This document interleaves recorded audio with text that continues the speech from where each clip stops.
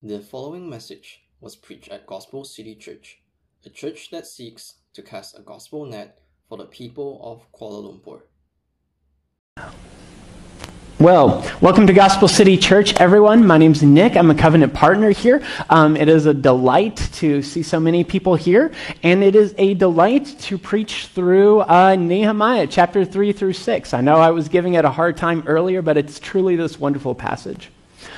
So before we get any farther along, let me go ahead and pray for our time, and then we'll go from there. Father God, thank you for this day, Lord God. Thank you for bringing us here to worship in community, to worship as a people that are so grateful to you, Lord God. Grateful for life, grateful for the air we breathe, the food we ate, the coffee we may or may not have had before the service, the voice to sing your praise. Thank you for your word, Lord God, in which we can learn more about you and your goodness. Thank you for the cross upon which we are saved through the blood of Christ, Lord. Lord, be with us. Help us to hear your word. Help us to understand it. Help us to be challenged and convicted by it, Lord God. And help us to be motivated to live more in accord with the way that you've instructed us to live, Lord God. Be with me. Give me words to speak, Lord God. And just thank you again for everything you've done for us. In your name, Lord Jesus, amen. All right. Well, we all love stories of perseverance, right? Stories where the little guy, he works hard, he puts on his boots, he strives to try to overcome these impossible odds, and he does it by persevering, right? Some of us have watched and are big fans of the movie Rocky, this boxer who goes through these insurmountable odds to defeat the world champion boxer at the time. And this is what we're talking about today. We're talking about perseverance.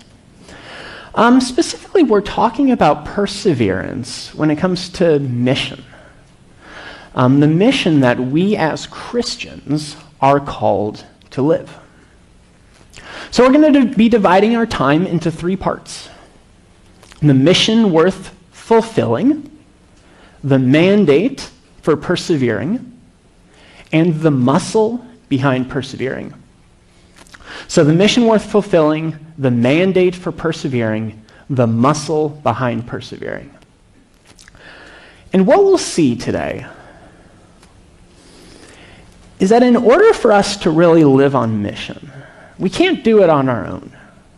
We have to have something else. We have to be supported and empowered by something else. The mission worth fulfilling, the mandate for persevering, the muscle behind persevering. Let's take a look at point 1, the mission worth fulfilling. So Chris Abner gives us all these great stories about sports and how he used to play sports and how he used to go to all these sporting events and, all that fun stuff. I don't have any of that. Sorry to disappoint you. My younger life looked a bit different, and that's okay, or at least I tell myself that. Growing up in high school and even into university, I was involved in theater. Okay, I was involved in music, theater, vocal performances, all that sort of stuff. And it was if you will, it was a team event. Okay, and for those of you all that watch movies, you know this, right? You can have a really good actor, one actor, but if the rest of the actors aren't really that great, and the story's really not that great, and the cinematography is not really that great, the movie's not going to be really that great, right? Same thing with theater. okay? I can give it my all. But if I don't have a supporting team next to me who's giving it their all, it's not going to be that great. Because in theater, we all had one mission. That was to persevere and to put on a great show. Well, here in Nehemiah chapters 3 through 6, the Jews, that is the Old Testament people of God, likewise had a mission. It was to rebuild Jerusalem's walls. These walls had been in ruins since the Babylonians destroyed the city and exiled the people about 140 years before this.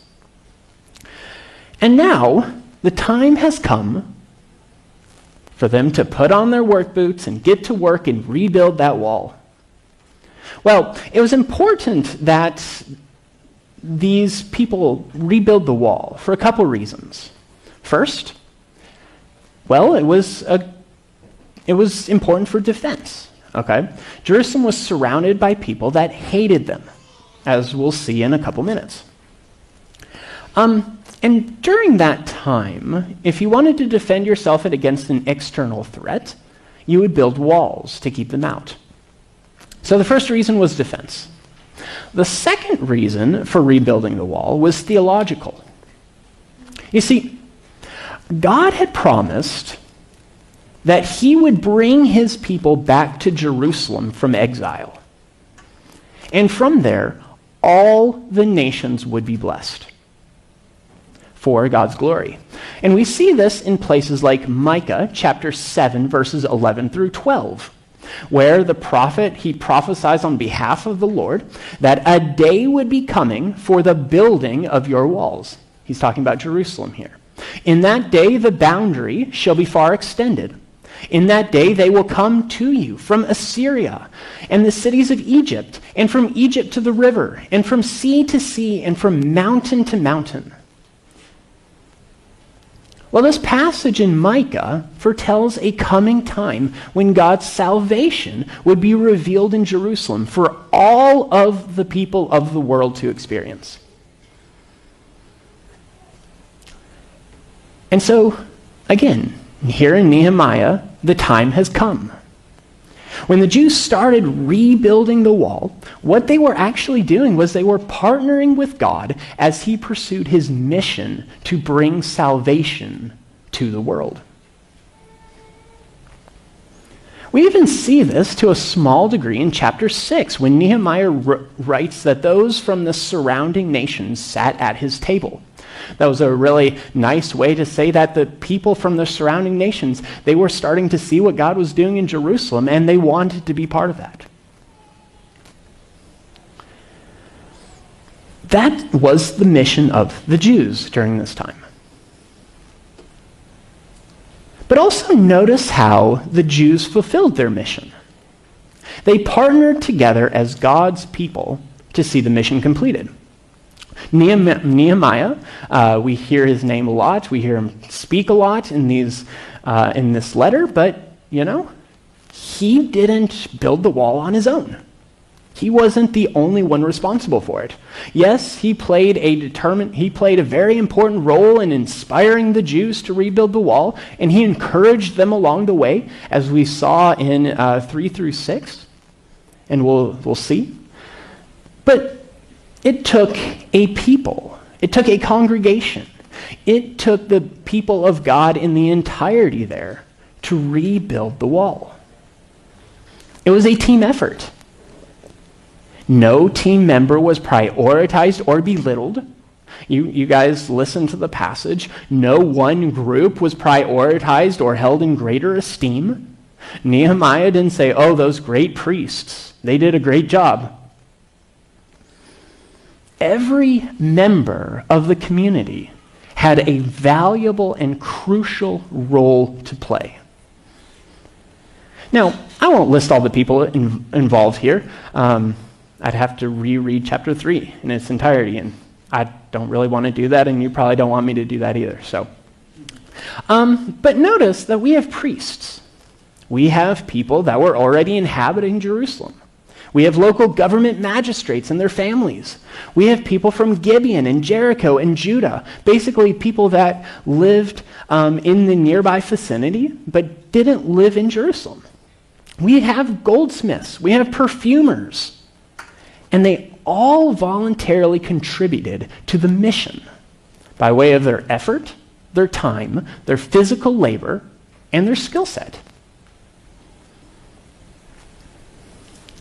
Now, moving from Nehemiah's time to the New Testament, we see the mission of God's people is the same: to partner with God in his mission to bring salvation to all people of the world for his glory. And we see the way that it's undertaken. Well, in the New Testament, we see in the Gospel of Luke that the author informs his readers that Jesus is financially supported by a group of wealthy Jesus followers. Later in Luke 9, Jesus sent out his disciples in pairs to bring the good news of God's salvation and physical healing to the people. We see this in the book of Acts in chapter 13, where the apostles Paul and Barnabas are sent out by who? They didn't go by themselves. They were sent out by the church to bring good news of God's salvation. These apostles were prayed for, their hands were laid on them, and they were sent out. The truth is that this mission of God's people had always been meant to be done in partnership with God's people. And you know, that's not just true for the Old Testament, the New Testament. It's true for now as well. We as the people of God are meant to live out our mission to bring God's life-saving message to all people in partnership with God's people. And every kind of service is vital in accomplishing this mission. I'll give you a couple examples. This isn't exhaustive, but here at Gospel City Church, members are called covenant partners. The idea being that you are not just coming to a Sunday service and going back to live out your week in isolation. The idea is that we here at Gospel City Church have covenanted together. We've agreed, when you become a covenant partner here or a member here, you have signed and agreed that you would support and serve one another on Sunday as well as throughout the week. That we would remind each other of the gospel, that we would make the gospel known to others. Now, many of us are doing that today as we hold our Get to Know You GCC chat, a time where newcomers and those considering becoming covenant partners can learn more about Gospel City Church and what we're about and our plans for impacting this part of KL with the gospel. Well, that's one example. If you are here and you're helping with Sunday school, well, you're vital. You are a vital part of this mission because you help shape kids' lives and give parents a much-needed opportunity to hear the gospel message and be encouraged by the people of God. If you are here and you are ushering, you are a vital part of this mission because you serve people. You help them see the gospel in a practical way through your service. If you lead us in repentance prayer, thank you. I cannot tell you how many times the prayer on Sunday convicts me of my own specific sins, leads me to repentance, and reminds me to pray for a specific people group. And so the question is for us today, are we living out our mission as God's people? Are we living out our mission as God's people? Are we actively striving to do it with community?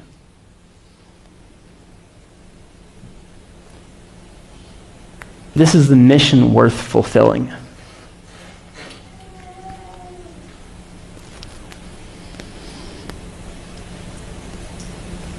So my first point, mission worth fulfilling.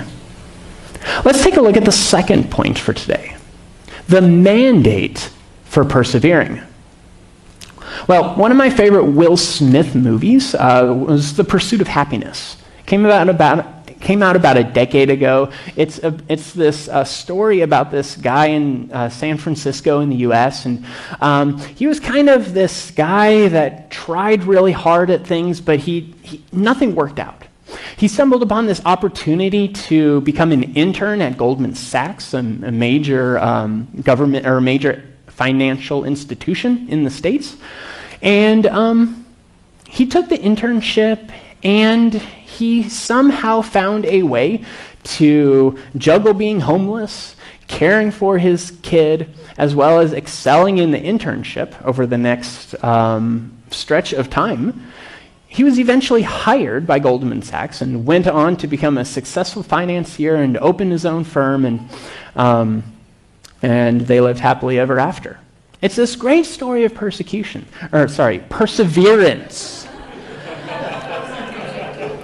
He probably thought he was being persecuted during the movie. Perseverance. It's staggering to see what he went through during the movie in order to find success. Well, we're going to see a little bit of that here in Nehemiah chapters 4, 5, and 6. Well, the wall is well on its way when we get into chapter 4. The Jews are working hard.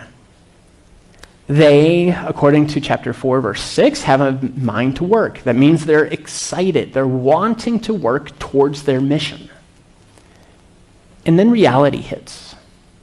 In chapters 4 and 6, the Jews withstand mockery and insults.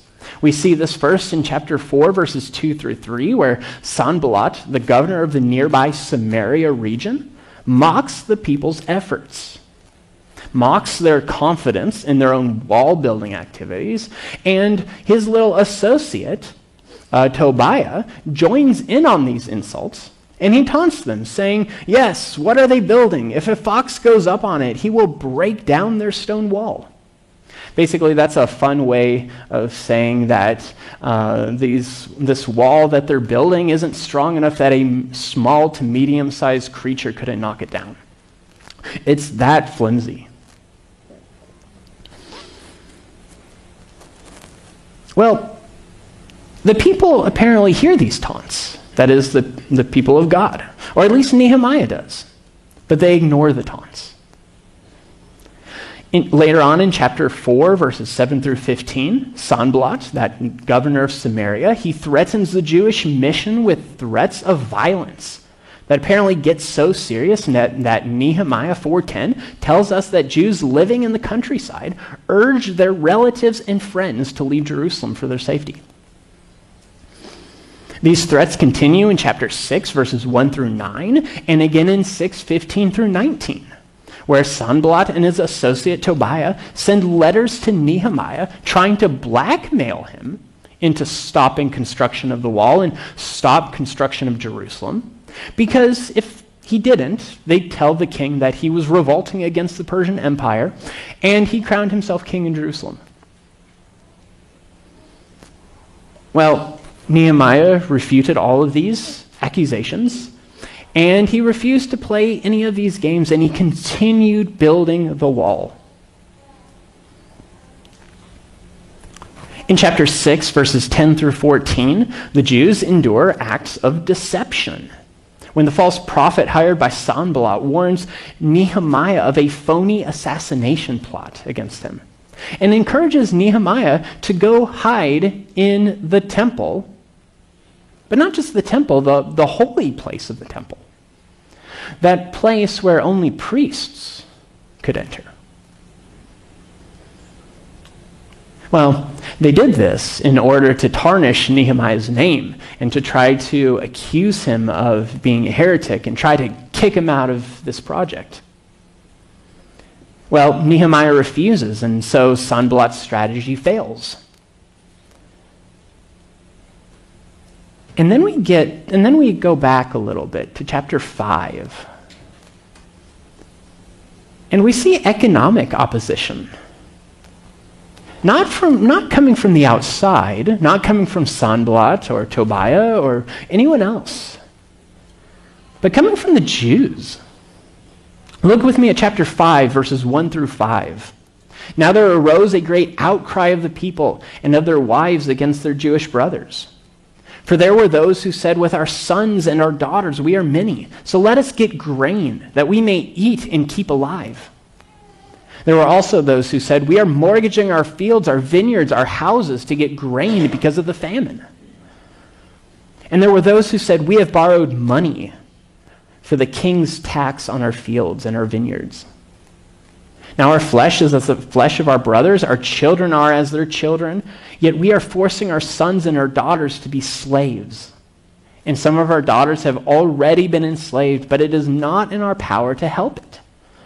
For other men have our fields and our vineyards.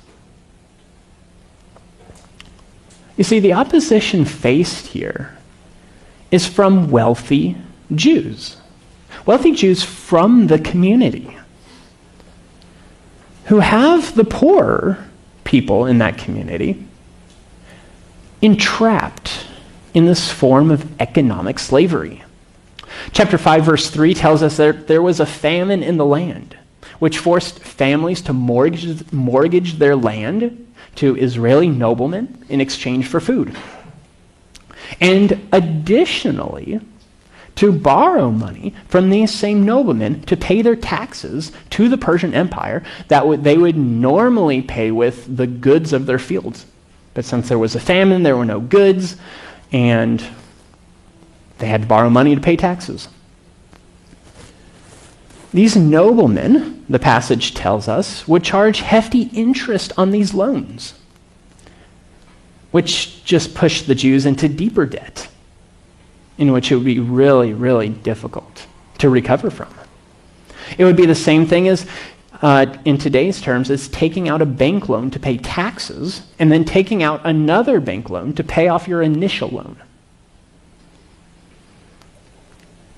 Now, in today's terms, if you were to default on a loan, you'd probably have a tax collector call you, and your life would be pretty inconvenient. It would lead to further anxiety in your life. You may not be able to buy a house or a car later on, but at least you'd have some semblance of freedom.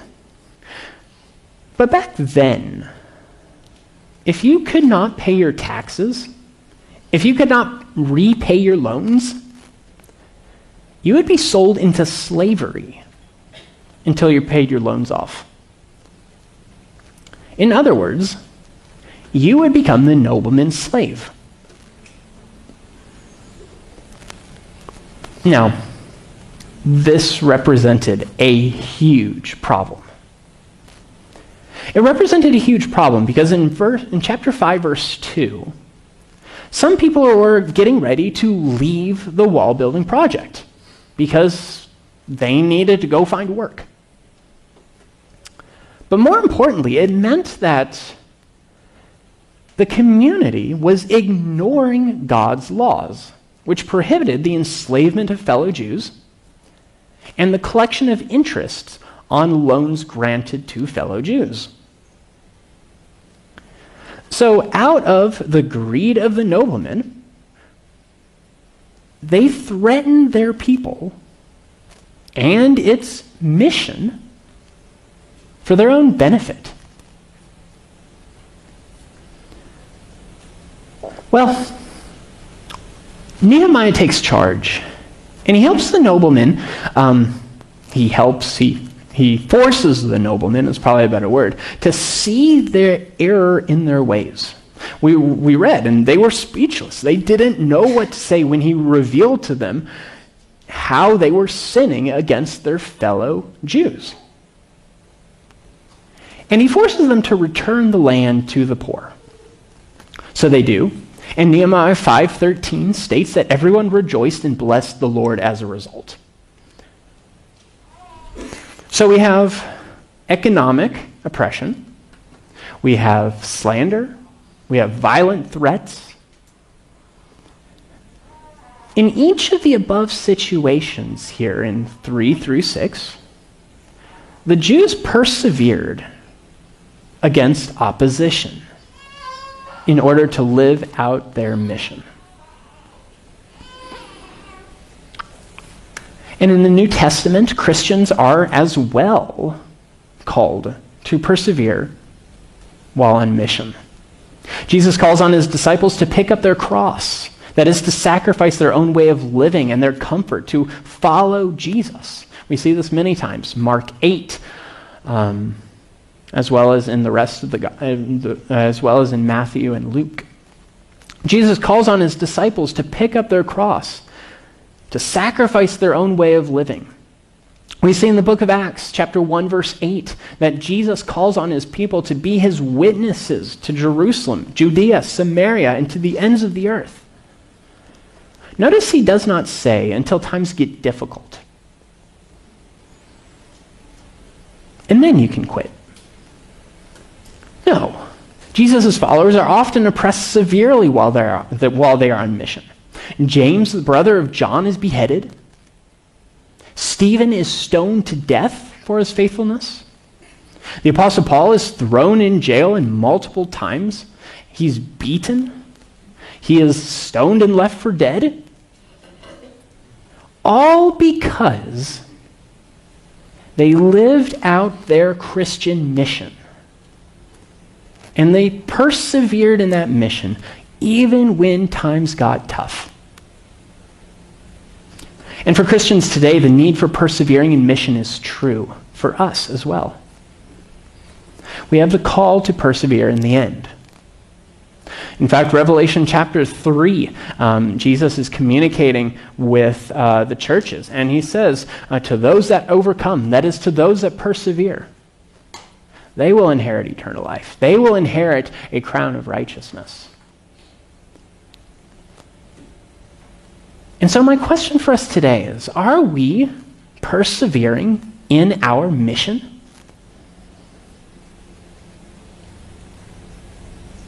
This is the mandate for perseverance. And so we have mission worth fulfilling, mandate for persevering. Let's move to point 3, the muscle that is the ability to persevere. But you see, me standing up here, it's really easy for me to tell you to just persevere, right? Just persevere, just do it. But it's a lot harder to actually do it. Let me give you an example. So I've been here in Malaysia for 9 years. I've seen a lot of interesting things. I've seen a lot of strange things. Very early on, just a couple months into my time here, I was leading a Sunday school. And I can't remember our conversation, but I think I was teaching the students about Calvinism or something like that. 5 points of Calvinism, something like that, Teenagers, 13-year-olds. No excuse, they need to know it. I do that to 5-year-olds too. My son's 10 months old and never too early, right? Anyway, afterwards, one of our Sunday school teachers came up and she didn't like the 5 points of Calvinism, to put it mildly. She called me the Antichrist. That was hard. That was harsh, man. I sat there meditating, and I really wrestled with that. I really struggled with it. It led me to question, what I was teaching. It led me to question my role here, teaching Sunday school. It led me to question all sorts of things, right? And now the lady that stood up and confronted me on that, we're friends now. We're good friends. We shook it off. We fixed our relationship after that. But it was hard. It was hard for me to just overcome and move on. In today's world, the people of God face resistance. Okay? they face resistance as they go about their mission. Now, going back to the example that I shared with you, I was a punk 24-year-old. I probably needed to be corrected in lots of things. But we face resistance as we go about the mission. Well, here in today's world,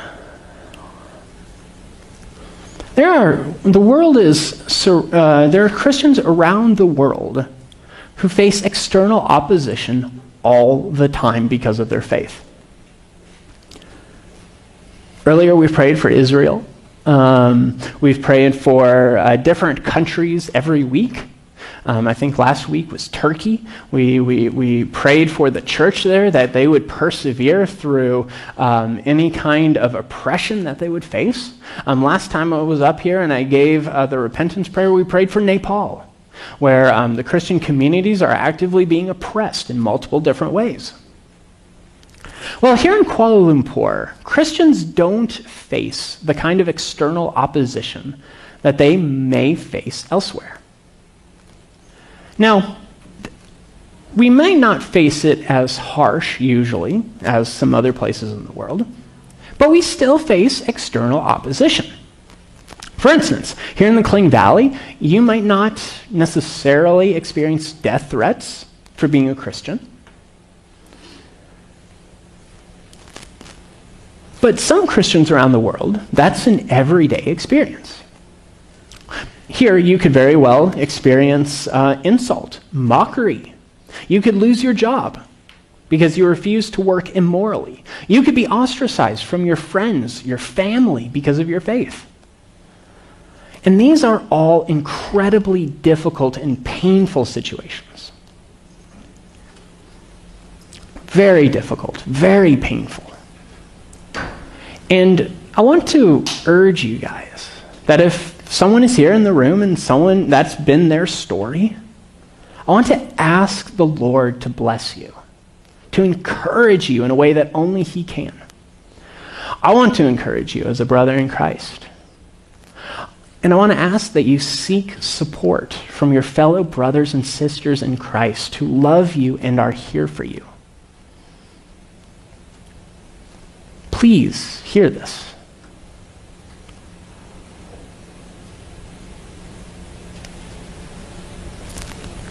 But even if that is your story, even if life on mission gets difficult, still the need to persevere remains.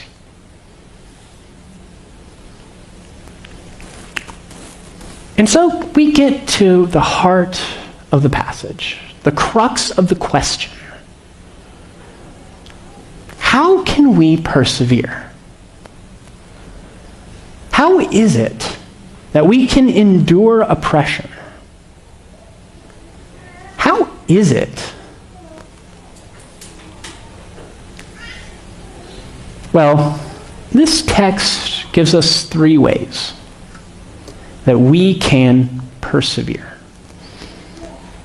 And none of it, just FYI, to play the spoiler here, none of it is from us. None of it is from us. Because if we try to persevere, and we try, eventually we're going to get tired. We're going to get exhausted. We're going to skip. We're going to decide, hey, it's not worth it. And instead of going to early morning prayer group like this morning, we're going to sleep in. This text gives us a couple examples, a couple ways that we can persevere. For starters, the Jews, they were encouraged by the presence of community. Notice that throughout chapters 4, 5, and 6, the community of God was constantly encouraged by fellow members of the community. They spoke and they acted out of faith in order to bless, support, and encourage one another. We see Nehemiah, for example, encouraging the community amid violent threats here in chapter 4, verses 13 through 14. saying, "Do not be afraid of them. Remember the Lord who is great and awesome, and fight for your brothers, your sons, your daughters, your wives, and your homes." We see the people of God gathering and taking action to support one another through these difficult times, such as in chapter 4, verse 23, when fellow Jews came to guard weak areas on the wall and protect their fellow Jews from the very real chance of being attacked. Note that Nehemiah and his guards here in this story, they were constantly vigilant, and they were prepared to defend and serve their community. We see the same action to defend and serve the community at play when Nehemiah orders the noblemen to return the land to the poor in chapter 5. We also see people within the community demonstrating what it looks like to care and support others in the community with the intention that people imitate them. So they not only accept the blessing and the encouragement and the support, but they actually go out and support and encourage and love on other members of the community. We see this in Nehemiah chapter 5, verses 14 through 19, where Nehemiah states the financial policies that he implements to take care of the people. And his expectation with writing that down, it comes immediately after the story of the rich nobleman. His goal was to provide an example that other people could imitate. Now, jumping from Nehemiah to us today, we are the church. Our mission is the same. The way that we go about and do it looks a little bit different. But just as the Jews in chapters 3 through 6, they loved and supported and encouraged each other by way of community. That's our job. That is our responsibility as Christians today, is to defend, support, encourage other Christians as they live out their mission. We see this in Acts chapter 2. Where Christians of the Jerusalem church sold their possessions to give the money to the needy in the congregation.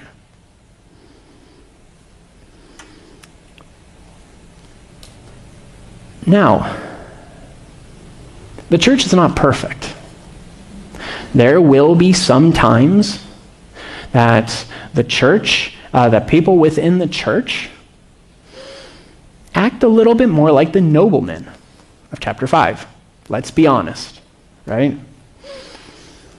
Where we hurt one another, where we do more to oppose the mission of God's people than support it. Maybe there are people in the church who actively hurt others and try to, whether it be verbally or some other reason. But looking at this room, looking at other churches that I've been part of, more often than not, that's not always the case. More often than not, it's more the pain caused by intentionally ignoring the needs of other Christians in the community. And if we really think about it, that's bad too. If I'm honest with myself, I've been in that group. In fact, the past several months, I've been in this group where maybe I haven't necessarily purposely ignored the needs of other people in the church, but that hasn't been on my priority list to concern myself with everyone else's needs and hurts. And for that, I need to repent. For this passage has really convicted me of that I need to repent. So, for those of you in this room that have been hurting and I have been ignoring that, maybe intentionally or unintentionally, I'm very, very sorry.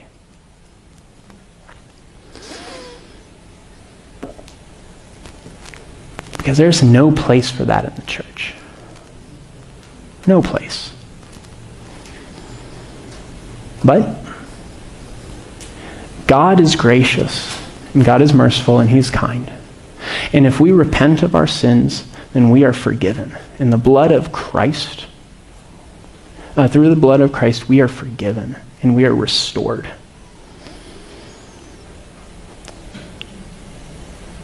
And when I look out to this community, to this congregation, I see many, many people in this room who have been encouragers, who have supported Lillian and I through difficult times and truly heeded Christ's call to love and serve fellow Christians.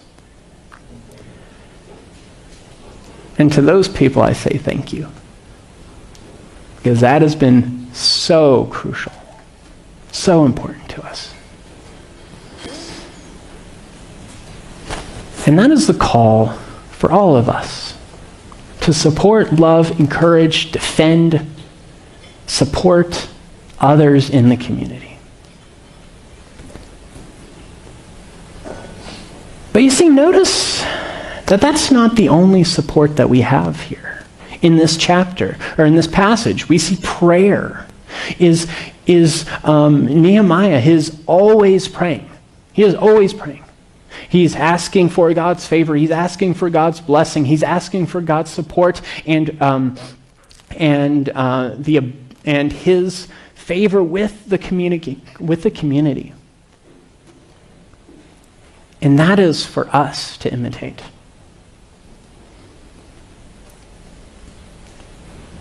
But notice the real reason why the Jews of Nehemiah chapter 3 through 6 were able to persevere. The real reason. It's because the God of the universe was with them. Look with me at Nehemiah chapter 4, verse 15, where the author writes, "When our enemies heard that it was known to us, and that God had frustrated their plan, we all returned to the wall, each to his work." God had fought for them. Look with me again in Nehemiah chapter 5, verse 9, where it is the fear of the Lord, a need to obey him and honor the Lord for who he is, that sends Nehemiah to go confront the nobleman. It inspires the nobleman to return the land to the people. Look with me in Nehemiah chapter 6, where Nehemiah resists the plans of his opponents through prayer and by trusting in the Lord, because he knows that the sovereign God of the universe is fighting on his side. See, God had worked on his people's behalf here in Nehemiah 3 through 6, but also throughout the Old Testament. We see this in Exodus. We see this in the Exodus from Egypt, where God rescues his people from Israel. Exodus 14:14 puts it very nicely. "The Lord will fight for you, and you have only to be silent."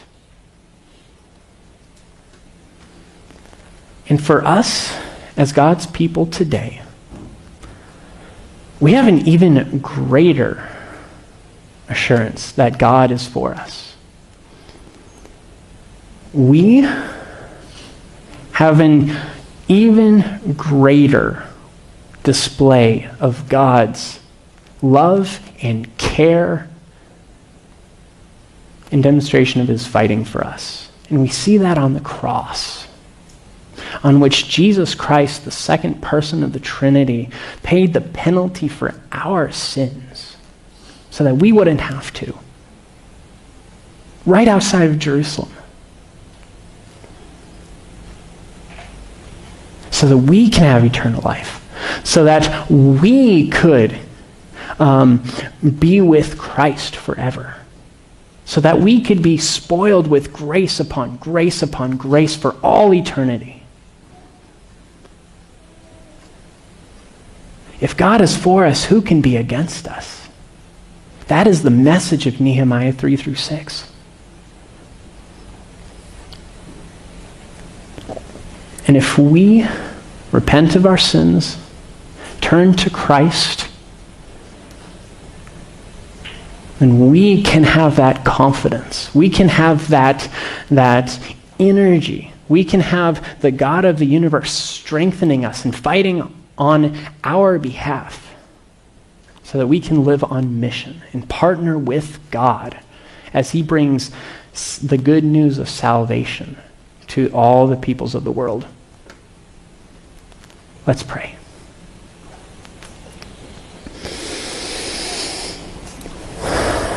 Father God, you are good.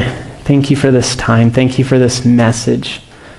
Thank you that you are a God who supports and strengthens his people. Thank you for the cross of Christ on which you demonstrated that you are for us.